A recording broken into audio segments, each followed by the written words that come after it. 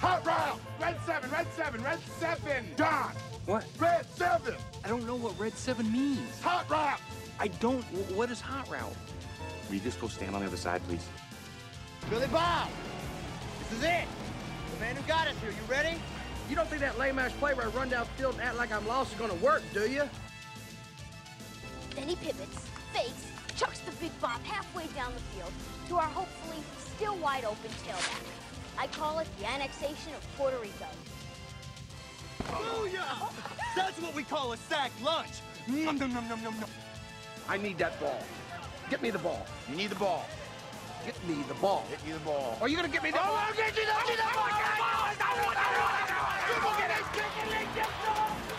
I hope he doesn't kill somebody.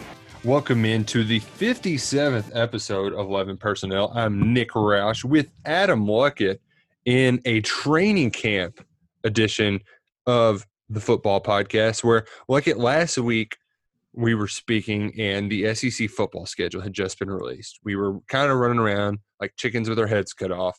The football team had just started running around with helmets on. They hadn't really done anything yet, but we're up to 5 practices now. They've put on the shoulder pads. They've popped them around a little bit, and it's starting to feel more like football season. It is. You've had how many times have you talked to them already? 3, 4? 4. How many media sessions have you been to? So we got Stoops. We had 2 with Gran, a White, and another Stoops. So that'd be 5. Yeah. How's it feel to do that in a virtual setting? Man, I'm bad at it. Because my ADD is so bad on a computer that, like, now when I tune out the coaches because they're answering a question I don't care about, I can just I'm not just staring at a wall, or like staring through my phone. I get very easily distracted. And I've found myself writing 1,000-word practice reports. And I can't be doing that consistently. I just can't. So it's weird, and I can't ask my dumb questions like it. I really hate that I can't do that. It seems like, be obviously pro and con. Like you can just go to your little lair instead of having to make the commute, but you also don't. There's something to be said for being there, and there's stuff you can kind of see trickling out of practice. Oh yeah, or side conversations you can hear. Yeah, where you don't get that now, but well, you don't get the like today we had Justin Rigg, and I'm like Rigg's a guy that like he's pretty normal. He's one of those guys that I can like chat up afterwards for a few minutes about just nothing, and that goes a long way. He's like today Josh Moore was like, I know you like the movies. How you been doing without the movie theaters? And it's like, well, I'd like to know more about his movie watching habit and what movies he's been watching, but it just feels weird over Zoom. So there's some weird parts to it. We're big movie theater people, me and Taylor, and we've missed it. So really? we're right there with you, Rigg. Oh man. Yeah, the big Christopher Nolan movie's coming out. Tenet. Yeah, Labor Day it's weekend. been pushed back many times. So I guess they're just releasing it via on demand. No, they said it's only going to be in only select theaters. So wherever theaters are open, they're going to have it there. I may have to look that up. How far away? Because that's obviously Christopher Nolan's probably my favorite director. I love all the stuff he does. But anyway, that's movie buff Luckett for you. Who knew that you had so many different hats to wear, like Tony and Eddie? But no, that kind of small talk you miss. Now it was kind of nice, like 5 minutes before we were supposed to go in at 6, and it got pushed back. And in that 15-minute span, my son had a huge blowout, and I was able to like help instead of leaving my wife up a creek without a paddle. So there's definitely some positives to some negatives to it. And what also is cool is with this access, like they're giving us more photos in practice, more videos. So like tonight's practice post is 2 minutes of just them doing drills that you normally wouldn't get, or you would get it in like some highly cut up video, where this is just pretty blasé B-roll. So there are definitely some setbacks to it. But I still think that despite the setup, we're getting some really juicy information, Luckett. Yeah. Is Bryce Oliver the new TJ Carter? That's you know what? I like that question, and I'm going to say yes. Because the freshmen have really been the flavor of the month. They're They're fun to name drop. But we knew that was coming in, though. Like, Especially we knew with that they were going to class. get a lot of hype. Right. But And like even on Oliver- signing day, they haven't – the coaching staff has not tempered expectations for that group. No. In fact, it's been unlike any other. Like I've done this since 2012.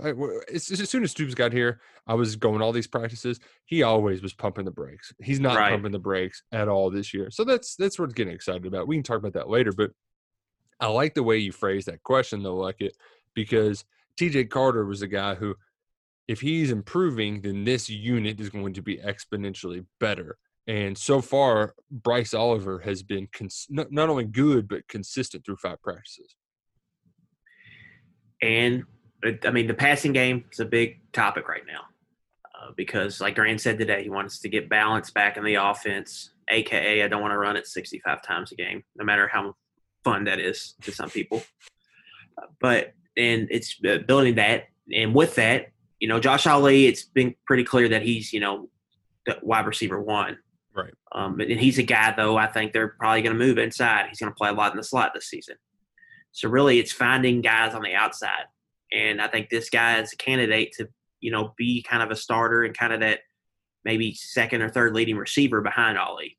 And, I mean, it's been like every media session his name's been brought up. So sounds like he's making plays. And even you go back to Eddie Grand's first time he met with y'all, he said it wasn't necessarily giving Bryce hype. It was just like, we need Bryce Oliver to be good. We need him to produce. So it was the same kind of challenge that Brad White gave Quentin Bohanna, where yes, like, all right, that's good what you did, but we need this consistent. And I really like just if I had the wherewithal to add the clips, like the actual soundbite that Brad White had. I've got the video on YouTube. Hell, I might just pull up the soundbite and insert it right here. Quentin and I have had quite a few talks because I have very lofty expectations for what he can be for us. And I will not shy away from that. And he doesn't want me to shy away from the fact that we need more out of him. And I expect more. It's not about being, a 1-play or a 2-play a game, that looks good in a highlight film. It has to be consistent down in and down out. And, again, he wasn't just a highlight guy. He does a lot of the dirty work that nobody sees. He commands a lot of double teams. He keeps guys free. But what I expect of him is to do that and then more. So it's his job plus is what we talk about. And what he can do is he can hold point, and when a guy comes off, I expect him to tear off. I really expect to get more out of him in the pass rush game this year. He doesn't need to just be thought of as a run guy. He's got enough twitch and short area burst and strength that he can affect the pass game, and we need him to because there's going to be times that he gets the one-on-one. And when he gets the one-on-one, there should be nobody that can block him. And so that's the expectation for him. That's what I expect him to do. Marquand, same way. Like, there's nobody that should be able to one-on-one block Marquand. If they do, I expect those guys to make a play. The thing about the way that White put it is that when you read it, it can sound like it's kind of harsh for Quentin Bohanna. Like, we don't need you just making a few highlights a game. We need you to be consistent. But that's not to say he's not doing more. But really, here's the deal. I'm lighting a fire up his ass. I'm putting a foot right there, kicking him in the keister and trying to get this guy going because the significance of how his ceiling is really the defensive line ceiling to an extent. Yes. And that can be said the same about the pass catchers, where if Bryce Oliver looks like the guy who's out there mossing on dudes on a regular basis, who's playing fast, it makes the offense look completely different. It really stretches things out and opens up Eddie Grant's playbook. I think they just want more havoc from that position. It's just been too much of a position of just hold your ground, don't get beat, and let the guys behind you or the guys on the edge make plays. for the defense to reach their full potential, I think they need guys in the 3 down. They need them to make plays too. I think that's part of the reason they're moving Pascal down inside, because they think he's a guy that can provide it. And I think they think Bohanna, going into the senior year, has played a lot of football. He's seen it in small doses. Like, you turn on the Louisville tape, you see him making some plays. I think that's really what they want. They want the tackles for loss. They want the run stuffs. They want inside pressures from, the nose on passing situations, stuff like that. I think that's really what White was getting at, was we need more havoc. We need more negative plays from that group. Well, and to that point, he also called out Bully when he said, somebody's going to get the one-on-ones, and whoever gets them has to go make a play. And Bully McCall, that's another dude that got some shout-outs today. There's kind of a few of them. We've seen him in small sample size, but, Nick, it's hard for an interior defensive lineman to stick out to, if you're just ball watching, it's hard for them to stick out. But him, you notice him. Yeah. No, you do. Because of the brute force and power and quickness he all has. The punch. Especially when he gets singled up. I mean, anytime he gets singled up, it should be, a blown up play. Is I think what Brad White was getting at there. But he's a guy, he was a really, really high rated recruit Kentucky got. That was a huge recruiting win. And now he's a junior now. He's draft eligible. So now it's time, where they can play you 20 plays a game and get 20 plays of max effort. I think before it was just, if you can get 10 out of him, you'll take it. But now they want him to take the next step. Yeah, and Darian Kennard, a guy who's pretty soft-spoken, matter of fact, despite his badassery on the football field, that he was a guy that he called out your boy Katie McDaniel, said him and J.J. Weaver have really looked good. But when Kennard's also getting some reps at guard, Sharman, he really mixes everything up in early training camp days, where kind of tosses it all up against the wall and see what's right. He's been working at those guard positions as well, and said that Bully is just that. In fact, he is a bully. And to be honest, like when I saw the roster and he was at 379, I got kind of worried. Bully's a guy you worry about during I don't worry about him right now. You worry yes. But during the season, you don't worry about him right. Like, he's going to lose probably 10 pounds a week. That's true. Out there in August. What you worry about him is when you get into October, November, when the practice starts getting a little lighter, you're not sweating as much. Does your diet go bad, or do you stay strict on it? The pictures from week 1 where he's got his shirt rolled up and his belly's hanging out, to like week 4 at camp will look much different. There's right. There's no. But he's always going to be a guy. He's a big guy. Like, he's big. That's his body shape, so to speak. But he's always going to have to play at a big weight. So for him, it's all about building up that motor. How do you build it up where you can keep going, where you can play a lot of snaps? And for him, he's got to figure out what weight that is, and get there and kind of stay there. And I think that's something he's trying to figure out. Like you said, that 370. What was it? 379. Yeah.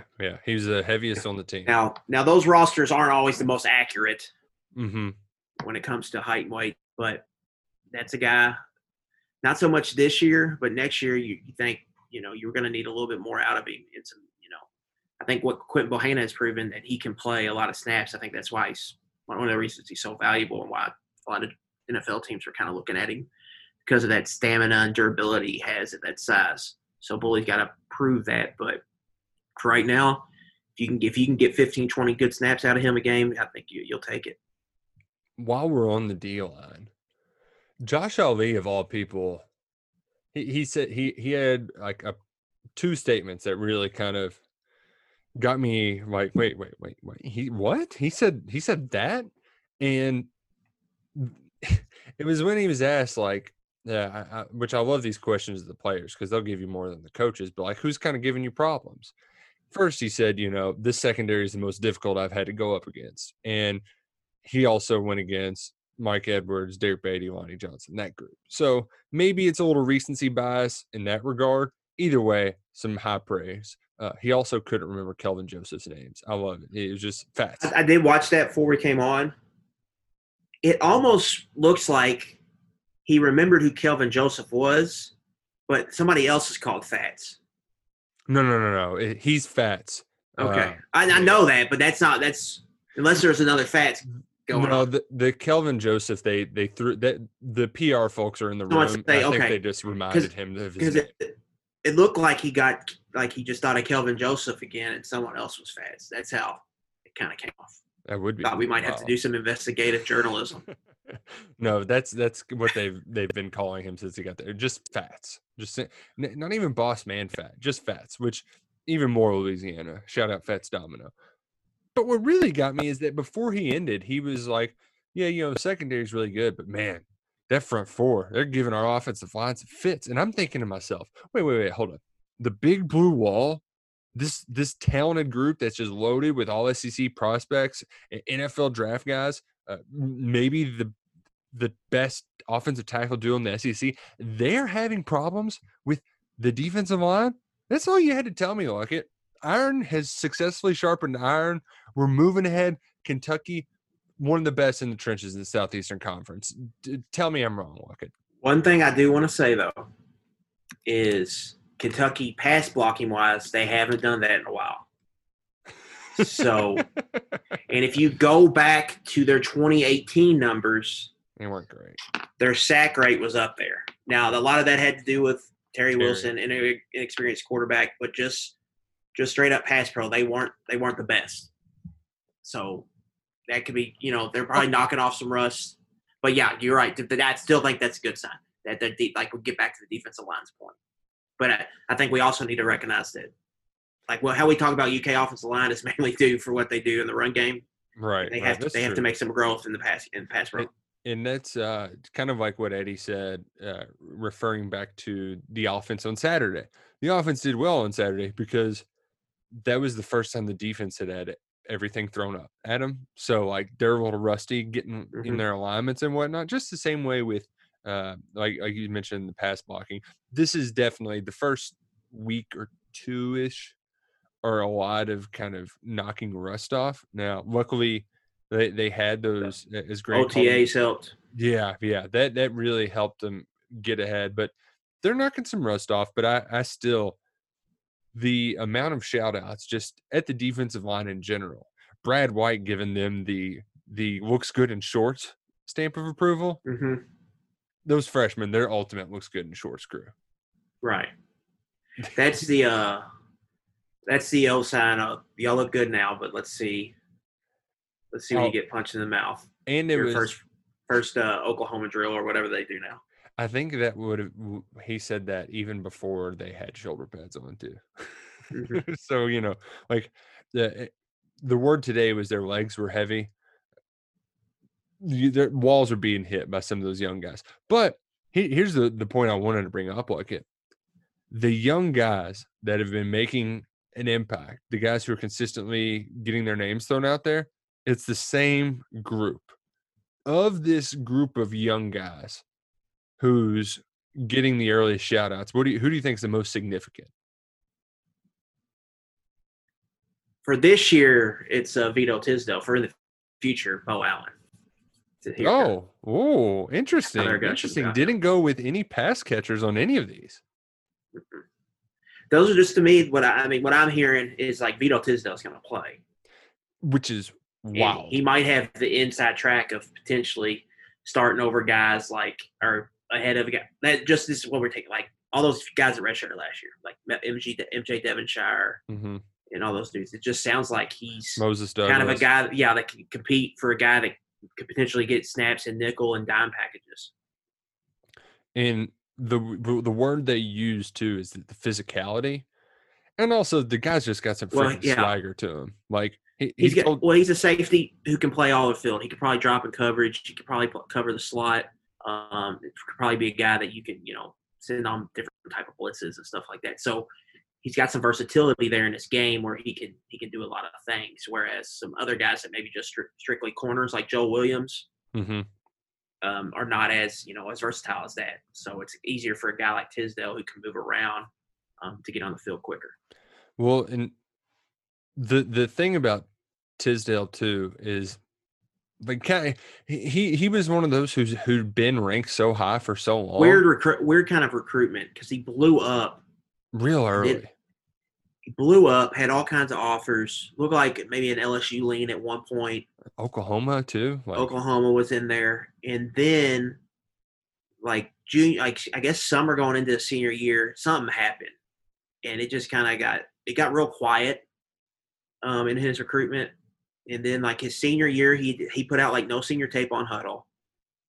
I'm wondering if really like he just committed to Kentucky early and was just shut it down, quiet so nobody tries to. Yeah, it could have been one of those. But he doesn't commit. He doesn't commit to the Army All-American game.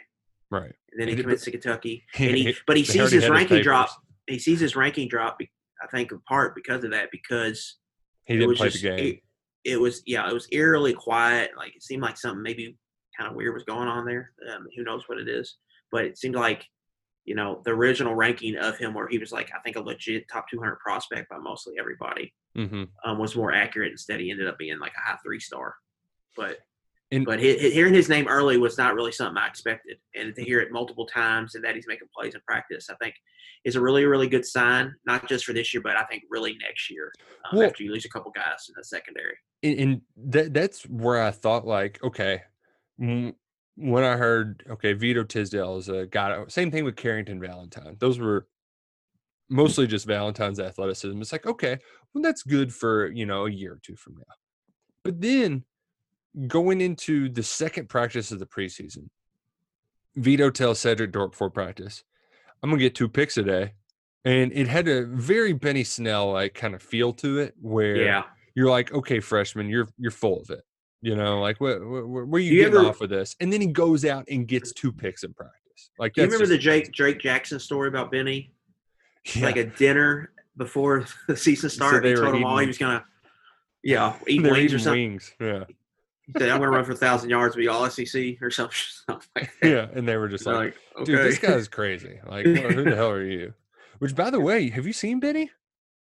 He's dropped some lbs. Good. He's down to 212. So yeah, good. I noticed too on ESPN they have him as second on the depth chart for the Steelers, behind Connor, good. Which is good because you want him ahead of Samuels. I worry about that getting like the third down reps as like a pass catcher. But anyway, enough Benny Snell. Back to Vito Tisdale and some of the other freshmen. The one that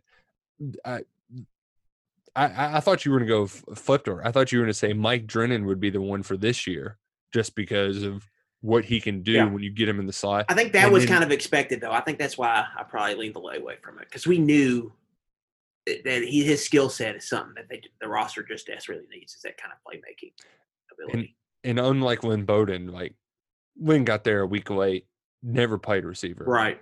Yeah. I mean, Drennan got there late too, but not as late as Lynn. Right. He hasn't missed any practices. He just got here in June instead of, with half the other freshman class. Right. But I think he's a guy, like, obviously they're going to have to manufacture touches for him and all that. But I mean, it's good to see him make plays. It's good to see him live up to that billing early. Yes. And also, like, the pictures he posted of him basically Air Jordaning a football with one hand. I'm sure it was just kind of like a toss-up drill. Yeah. Still looks very cool, especially when he's next to a skateboard. And when I posted that, I was surprised. Like, it only got one person being like, what is he doing on a skateboard? You got to get off the skateboard. I broke my ankle in 3 different places, and he's got so much on the line. He can't be on a skateboard. I'm pretty sure he's probably more athletic than the guy who's you're talking to there on the Twitterverse. Yeah. Listen, man.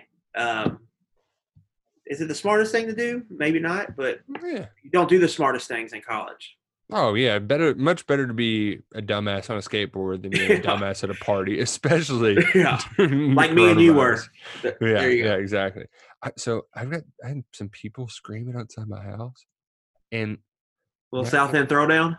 Man, now that I've got this baby, like every time I hear something, the hair stands up on the back of my neck. I'm like, wait, what the hell's going on here?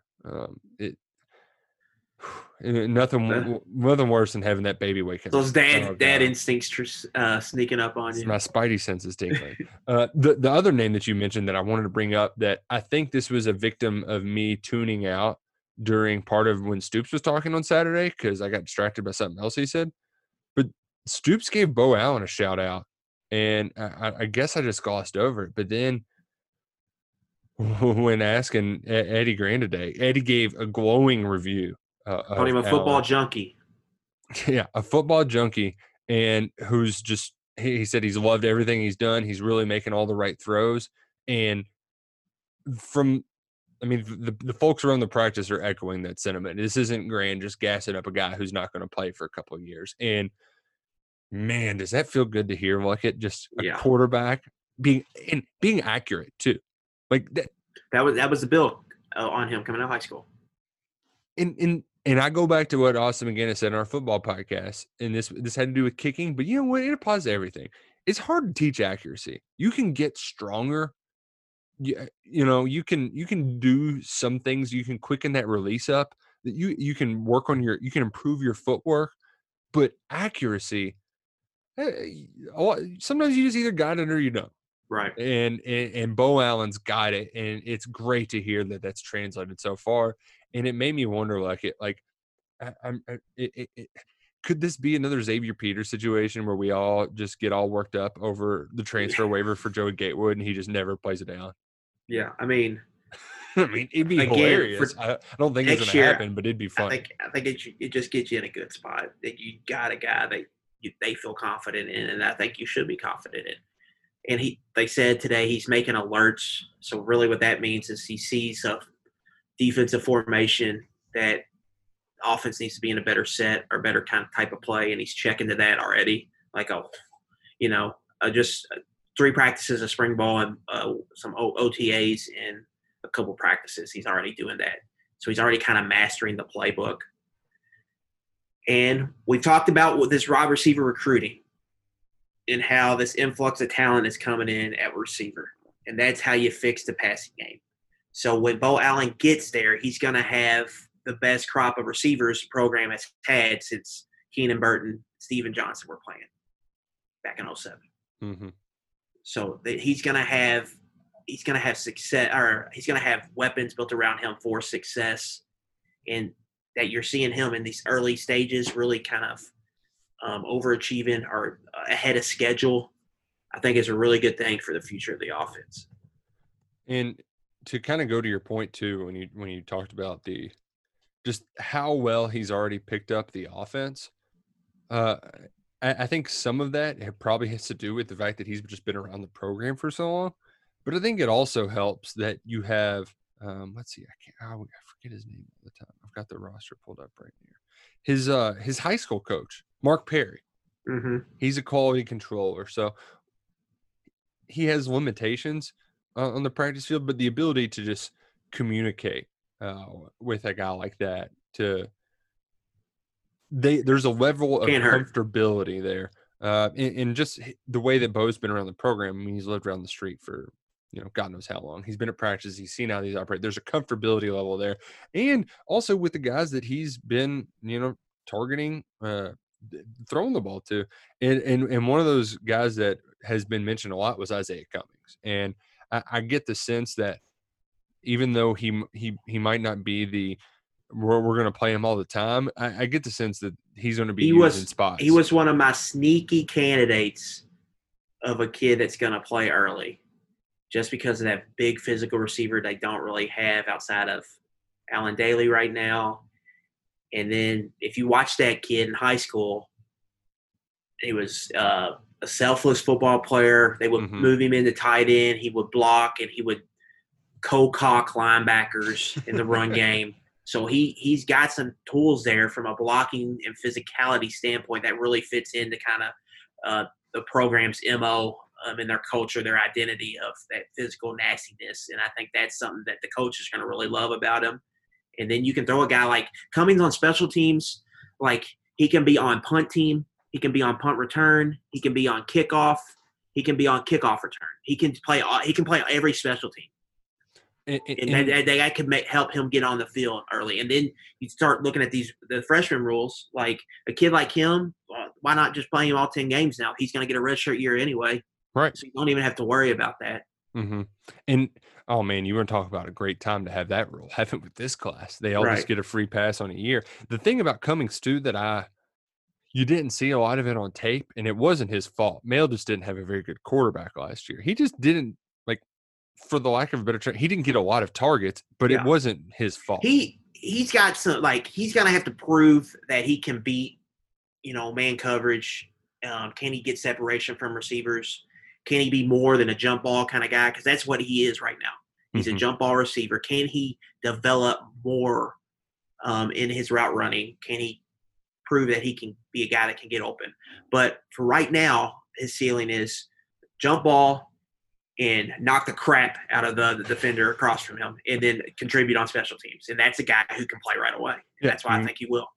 Play in some spots. And to those kind of attributes that you said that he's obviously going to have to work on, he's not going to be a day one guy when it comes to having great, perfect releases, especially against man coverage and whatnot. But that was something that Josh Ali talked about with Coach Bo Knight, Coach Bo. He's simply known as to most, where you've seen this with Mark. Like, this is the fifth wide receivers coach he's had, and it's really been a rotating door. And I think for Stoops, it's the one spot he hasn't had success finding one. He's been great at pretty much every position. Almost all of those guys who've gone somewhere else have had success and continue rising through the coaching ranks, except at wide receiver spot. And I think that, kind of like Eddie Gran, he's been looking for that guy to kind of be the hard ass in the room, but that also can still have that wide receiver swagger about him.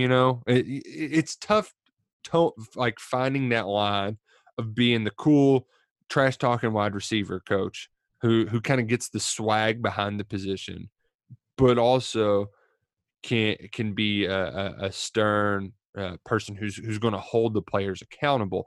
And just from the early comments that we've got today, that's really, accountability was the word that Gran used. And I think his, not only past the way he had success as a player, like, he wasn't this big recruit. He went to freaking Wyoming, for God's sake. He was a running back. He had to learn by being a tactician.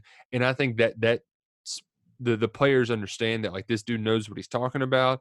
And so, and that's really what the players need right now, is somebody to go through the little things after they've had a year of just kind of being, a sideshow of sorts for this offense. And just a little bit of research I've done on him. I watched some of his interviews and like coaching clips when he was at Oregon and Utah State. But back to his playing days at Wyoming, he walked the walk. He developed into a guy who, like, led the country in receiving or led them in receptions or something, ranked really high, was like an All-American at Wyoming.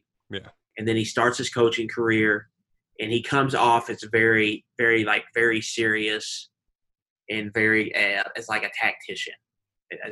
That's how he comes off as a coach. So you're getting a guy who's played at a high level, who can tell the players, I've done it, who could show probably cut-ups of himself doing it a certain way, and can post his numbers on the board there in the receiving room. But also, I think he's got kind of creative coaching chops to where he can be a guy that they really kind of respect both ways. Guy he played, can relate to, but as a coach, he knows what the hell he's talking about. And that's the right mix they're looking for. Yeah, and just that's really the only, I guess you got Frank Buffano. So there's a little bit of change on the coaching staff, but for the most part, it stayed the same. And and Buffalo's at a position too where, I mean, he was Stoops is coaching. Stoops is coaching that position. Yeah, for a lot of practice. You know what I'm saying? That's why I feel bad for Brad White, because Feldman did like this list of like top. Yeah, that was some crap, man. The fact that they go over that list if you want to. Yeah, that was some crap. I mean, they included the Louisville DC. That's because Feldman, he's cool with the staff. I mean, I like Bruce, but like, let's. You like who you like. Yeah, well, I mean, there is a little. You scratch my back. that list was some. I didn't love that list. Had Derek Ainsley on there. Yeah, that list was some crap. If you're gonna have the Missouri defensive coordinator on there, he needs to have Brad White needs to be on there. Oh, speaking of lists that were a bunch of crap, like it. What are your thoughts on the AP Top 25? Man, like I understand why that like from a historical standpoint they wanted to like honor these teams to say they could at least be in the AP Top 25, and so like teams like Ohio State can continue their streaks, whatever streaks they have going. Okay, but do you remember Northwestern was in the top 25 last year? Yeah, because I thought Hunter Johnson was going to be the truth. Yeah, you know why they did that? It's because they got a Clemson transfer at quarterback, and they were like, oh, not Narduzzi. Pat Fitzgerald wins a lot, so let's put them in there. So there was a lot of that towards the back of the top 25, like Iowa. Iowa lost a lot off last year's team. They're just kind of throwing them a bone to Ferentz. Mm-hmm.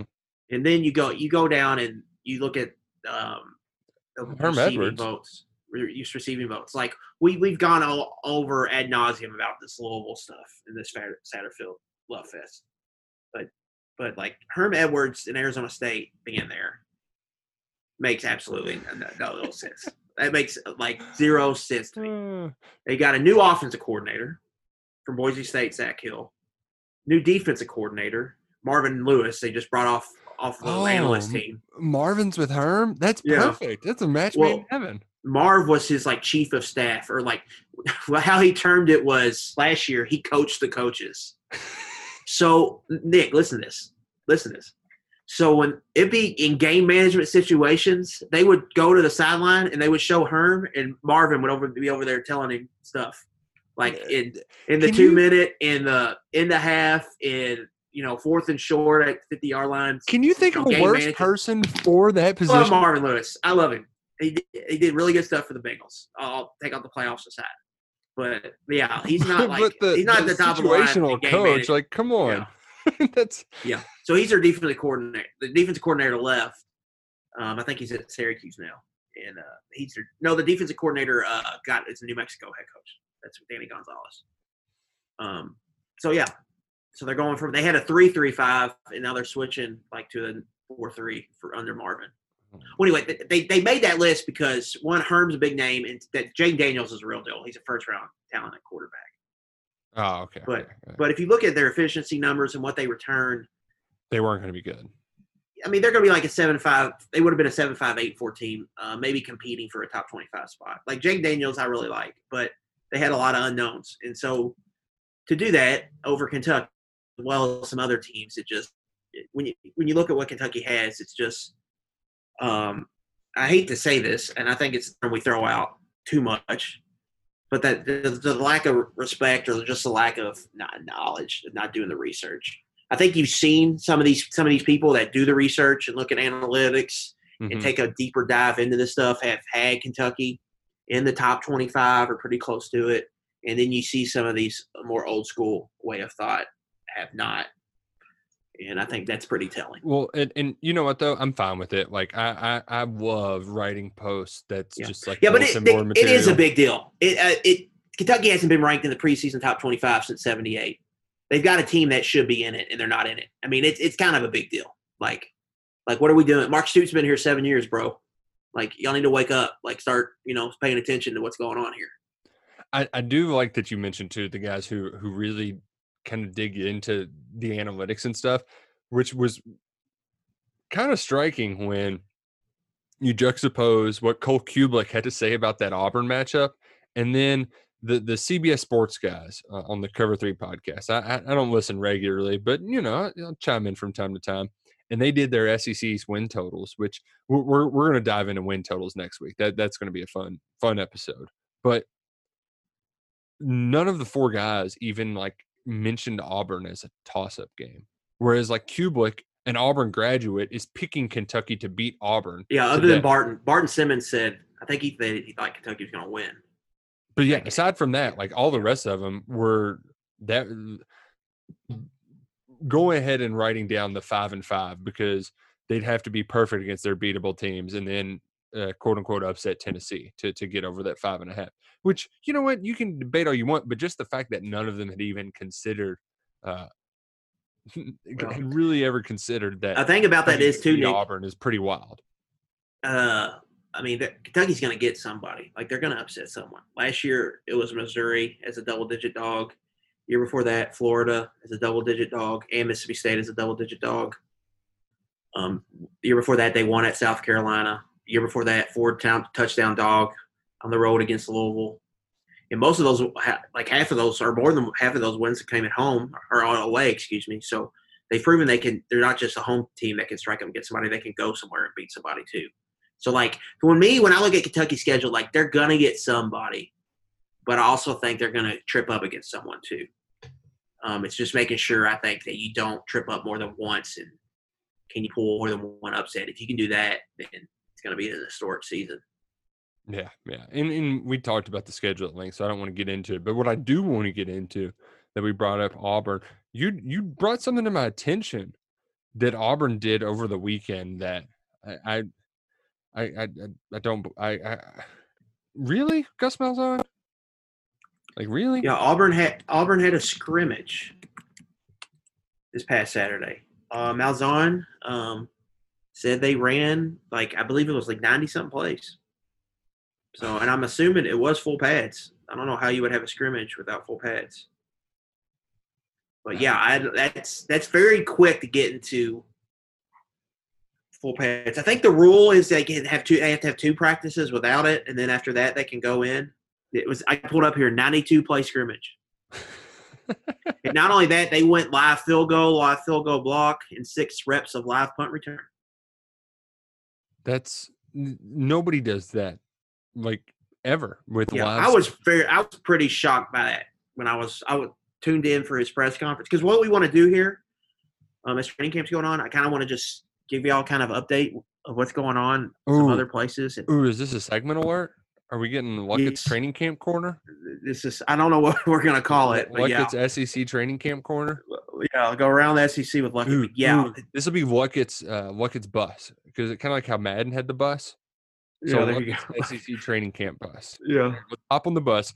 All right, Luckett. Where are we going? LTCB, Luckett's training camp bus.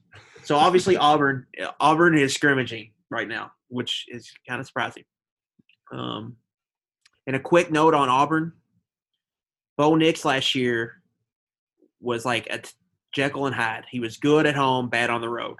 Like, I'm going to pull these stats out later, but just get ready for that. Like, get ready to hear those stats hit over our head as this game approaches. How good he was at Jordan-Hare and how bad he was away from him.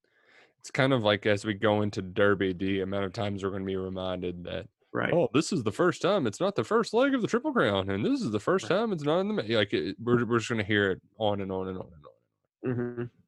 And the biggest news, Nick, from this past week, for me at least, was Kirby Smart at his kind of, the press conference before practice starts, where he's just kind of taking questions, meeting with the media for the first time. And Kirby, I thought, had an interesting quote. Now, of course, they're bringing in this new offensive coordinator, and they're supposed to like open up the offense and all Todd this Monken, stuff, modernize the offense. Southern Miss. And Kirby gets on there and says, I have never in my head coaching career got on an offensive coordinator's headphones and said, let's run the ball right here.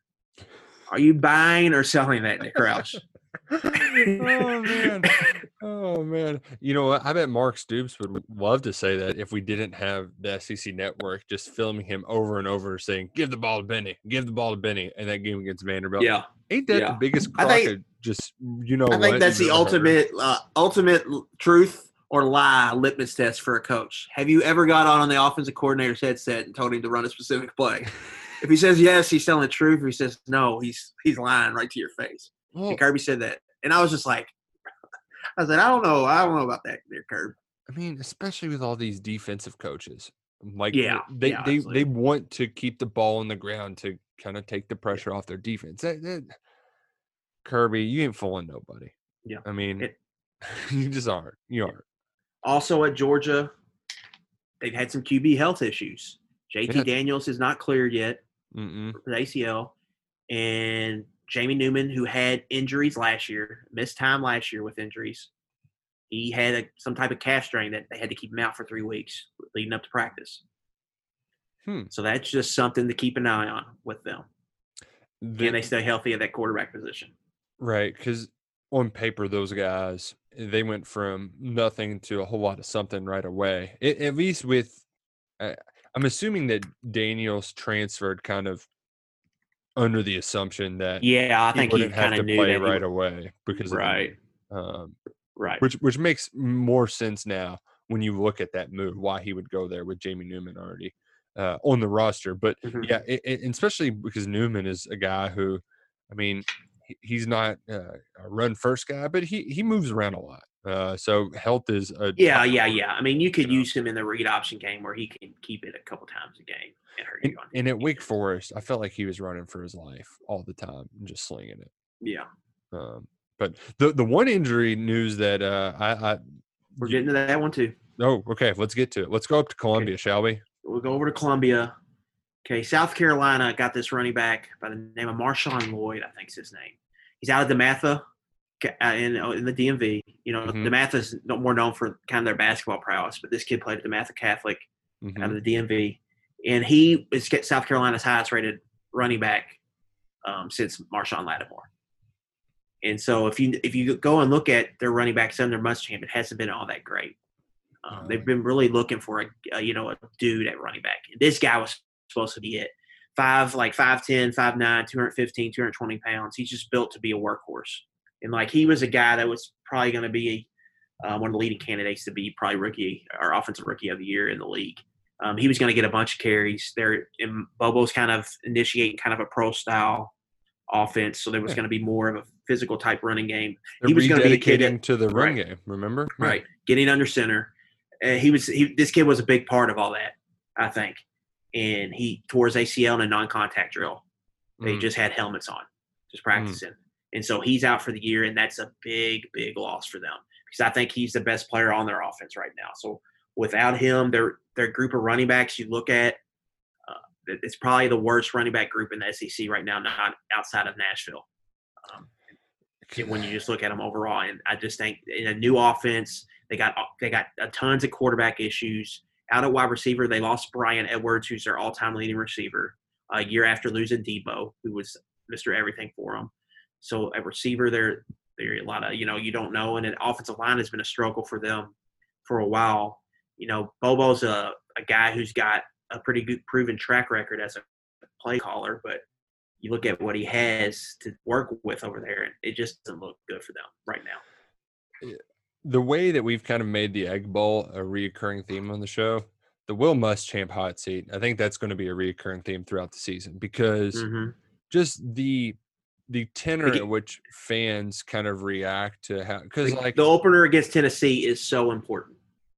I mean, it is so important for them. If they don't win that game, the season's going to go in the crapper pretty fast. Because then they'll be, I think, I don't have the schedule in front of me, but Vanderbilt is really their only winnable game until the bye after that because they got Florida, Alabama, LSU. They've got a pretty front-heavy schedule. So, like you said, if they don't beat Tennessee right away, they're in trouble. And the thing is with Muschamp is even from last year, he got the, we believe in you long term. This schedule sucked. That schedule they had last year was a kick in the ass, and they beat Georgia, so that gave them enough hope. Yeah. But then if you what the kind of standards by how the record is will dictate. I don't even know what the record is that would either keep Muschamp or get him fired. I have no idea what that could be right now because. Hell, even if you win 4 games, that's probably a good year for South Carolina.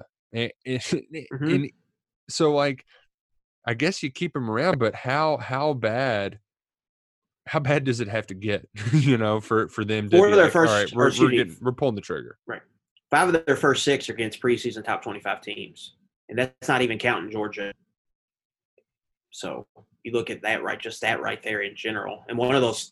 The one that's not is Vanderbilt, which is a must-win for them. So getting out of the gate, I think beating Tennessee is really, really important for him early. What's can we go down to Gainesville?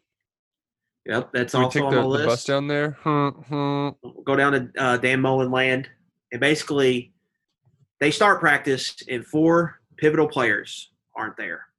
They ask Mullen about it. He gives an answer like, well, I don't really know. You'll have to ask them about it. Yeah, that's a little weird. We need some more Dan Mullen impressions. So then it goes on, and then finally slowly each of them like kind of releases some cryptic stuff on Twitter. Like Trayvon Grimes says something about an Ole Miss player tweets something, I think, and he tweets it and just like has a wink, like talking about game 1, but doesn't say like he's playing or not. Mm-hmm. And then Zachary Carter tweet he was defense end, had another thing with like a note tweet he had that was not for sure he was playing or not. While Kadarius Toney and Jacob Copeland didn't say anything. Mm-hmm. And then finally, I think yesterday, they were all at practice and they confirmed that they were playing.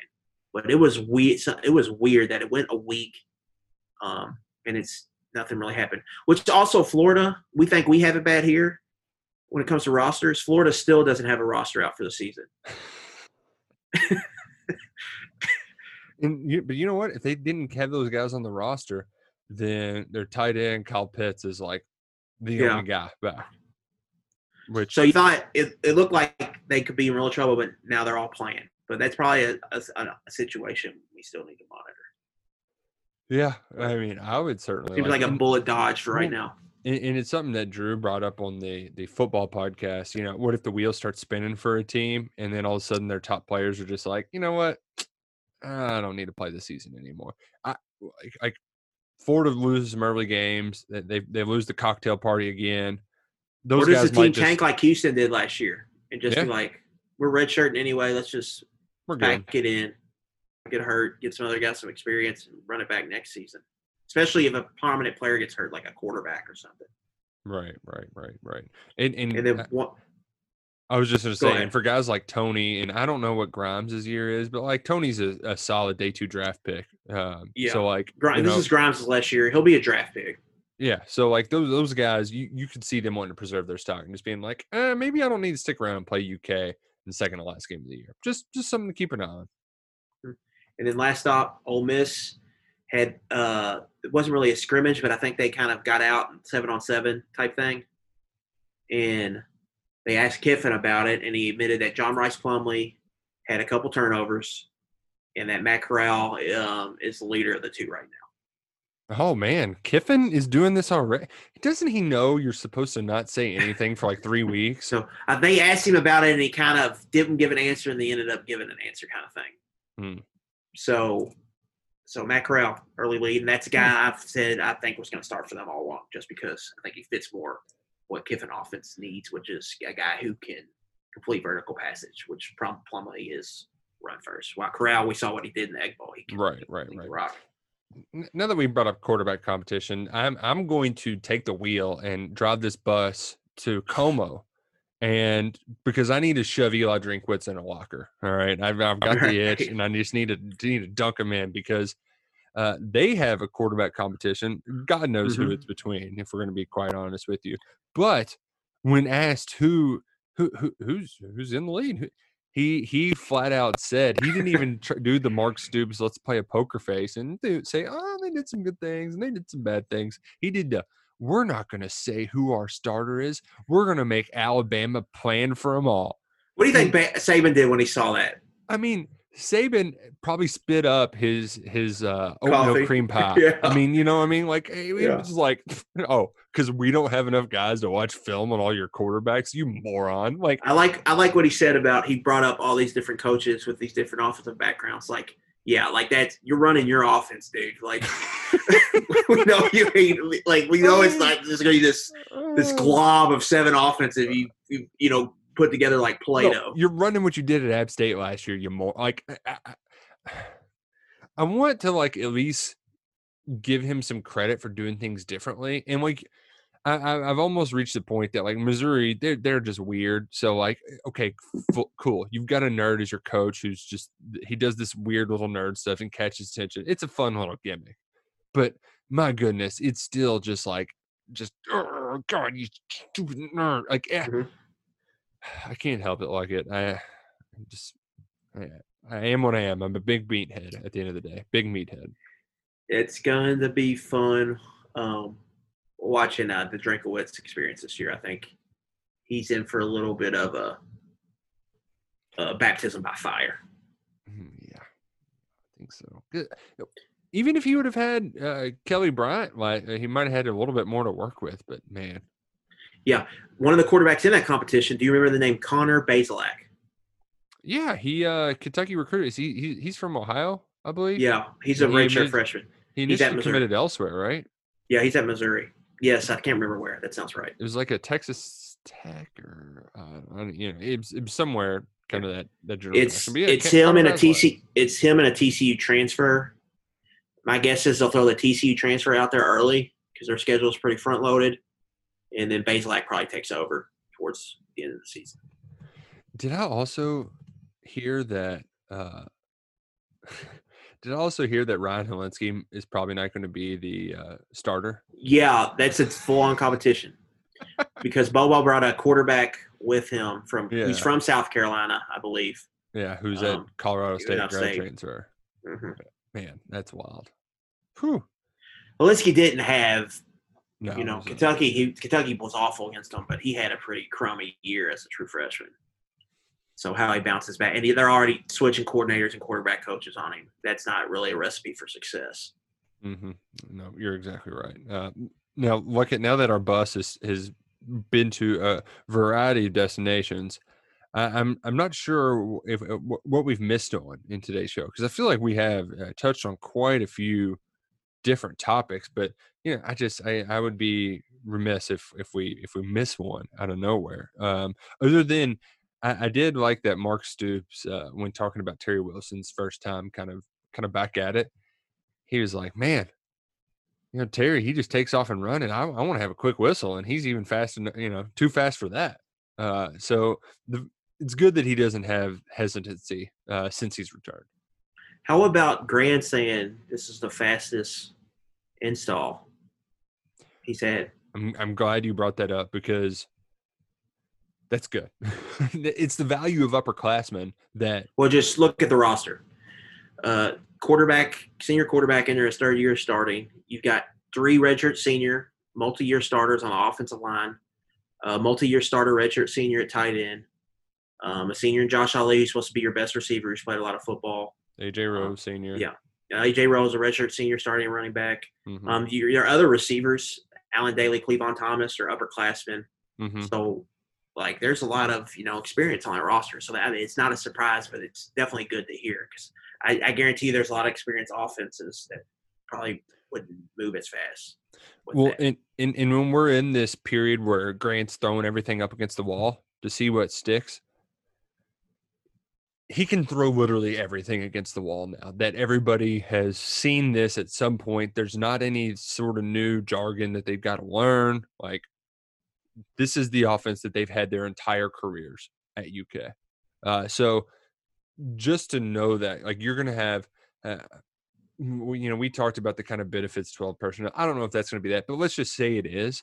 They're going to know who their best kind of groupings are by game one. When you don't have that sort of tune-up game, it's going to be real important to know your best personnel, whereas the team on the other side, that they're not going to have that luxury. They just aren't.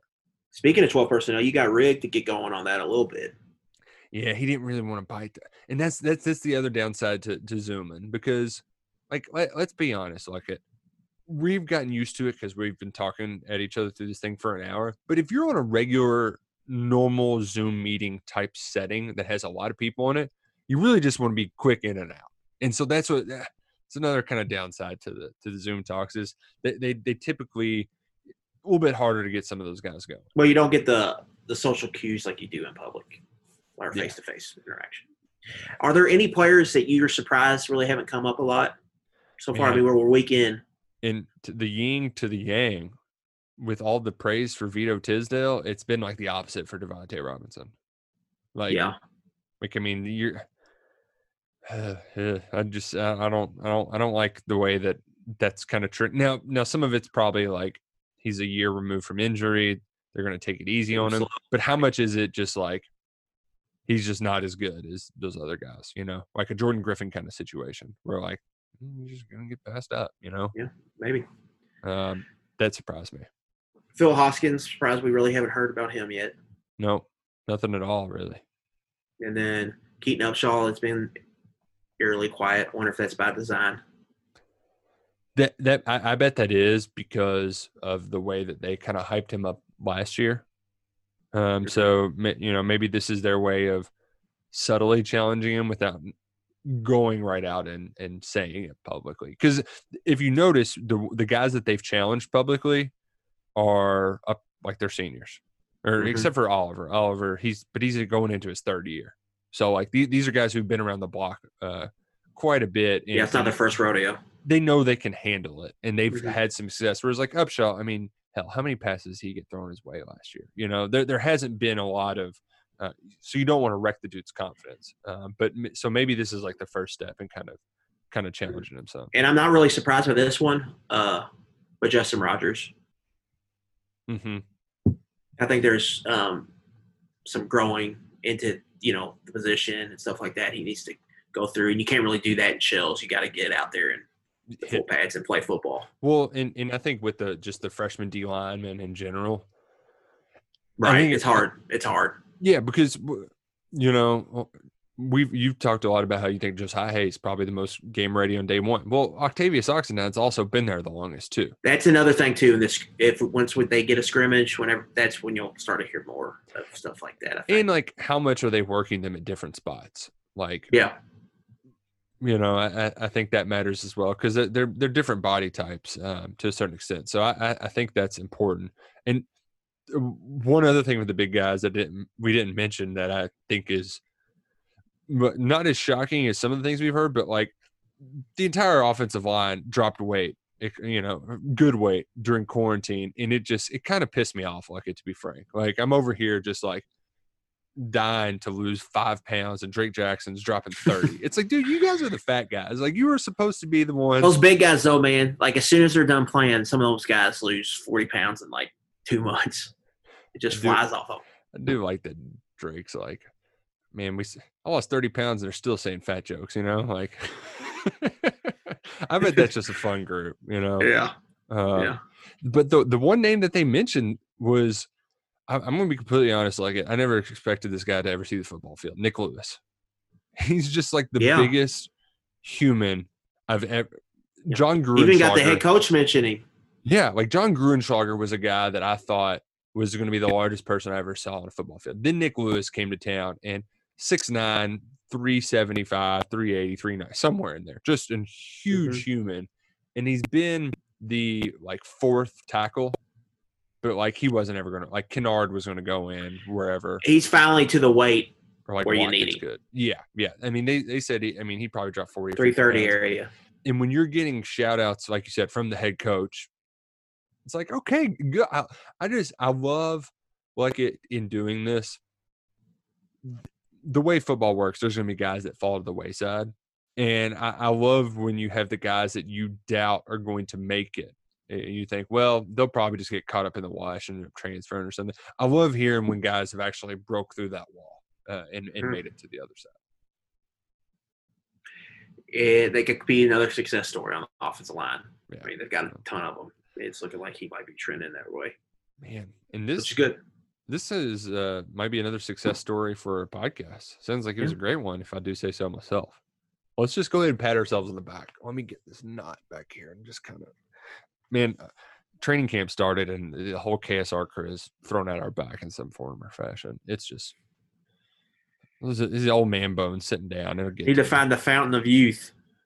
Jesus. I have a feeling it'll be found once this season gets here. Yeah, I need to get like something to stand up when I'm writing, you know? I feel like I sit down too much. Right now. At the office, in my old office, they had some people had those desk risers. Mm-hmm. The stand-up deals. Right. Yeah. Need to get you one of those. Yeah. We'll figure it out. We'll tinker with it. But we got more football that we'll be talking about. We got more coming to the website, KentuckySportsRadio.com. just there's a lot of football happening, and frankly, it's exciting. And I can't wait to do it again next week. All right, sounds like a plan, but man, I think we're going to go with Tuesdays. So listeners, expect that podcast to be in your feed on Wednesday from here moving forward. Yes, I think it's the plan. That good. Thank you for reminding me, because it just makes sense. We get the week that happened, and then we get a little bit of teaser on Tuesdays. I'm sure you'll get it'll have enough time to hear what's been happening at the scrimmages kind of talk. So, so yeah, it's a good time to be a Kentucky football fan. And you know what? We're gonna have a lot more coming on the website.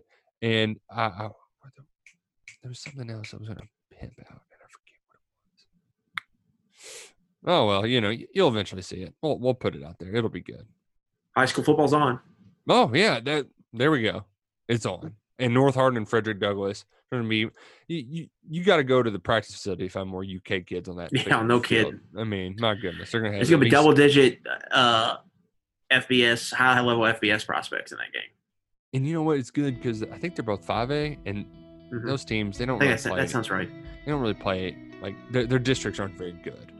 Yeah, 5A's got them and Owensboro, Gavin Wimsett squad, all in the same division. No, Somerset's 3A. Yeah, they're either 2 or 3. They're lower.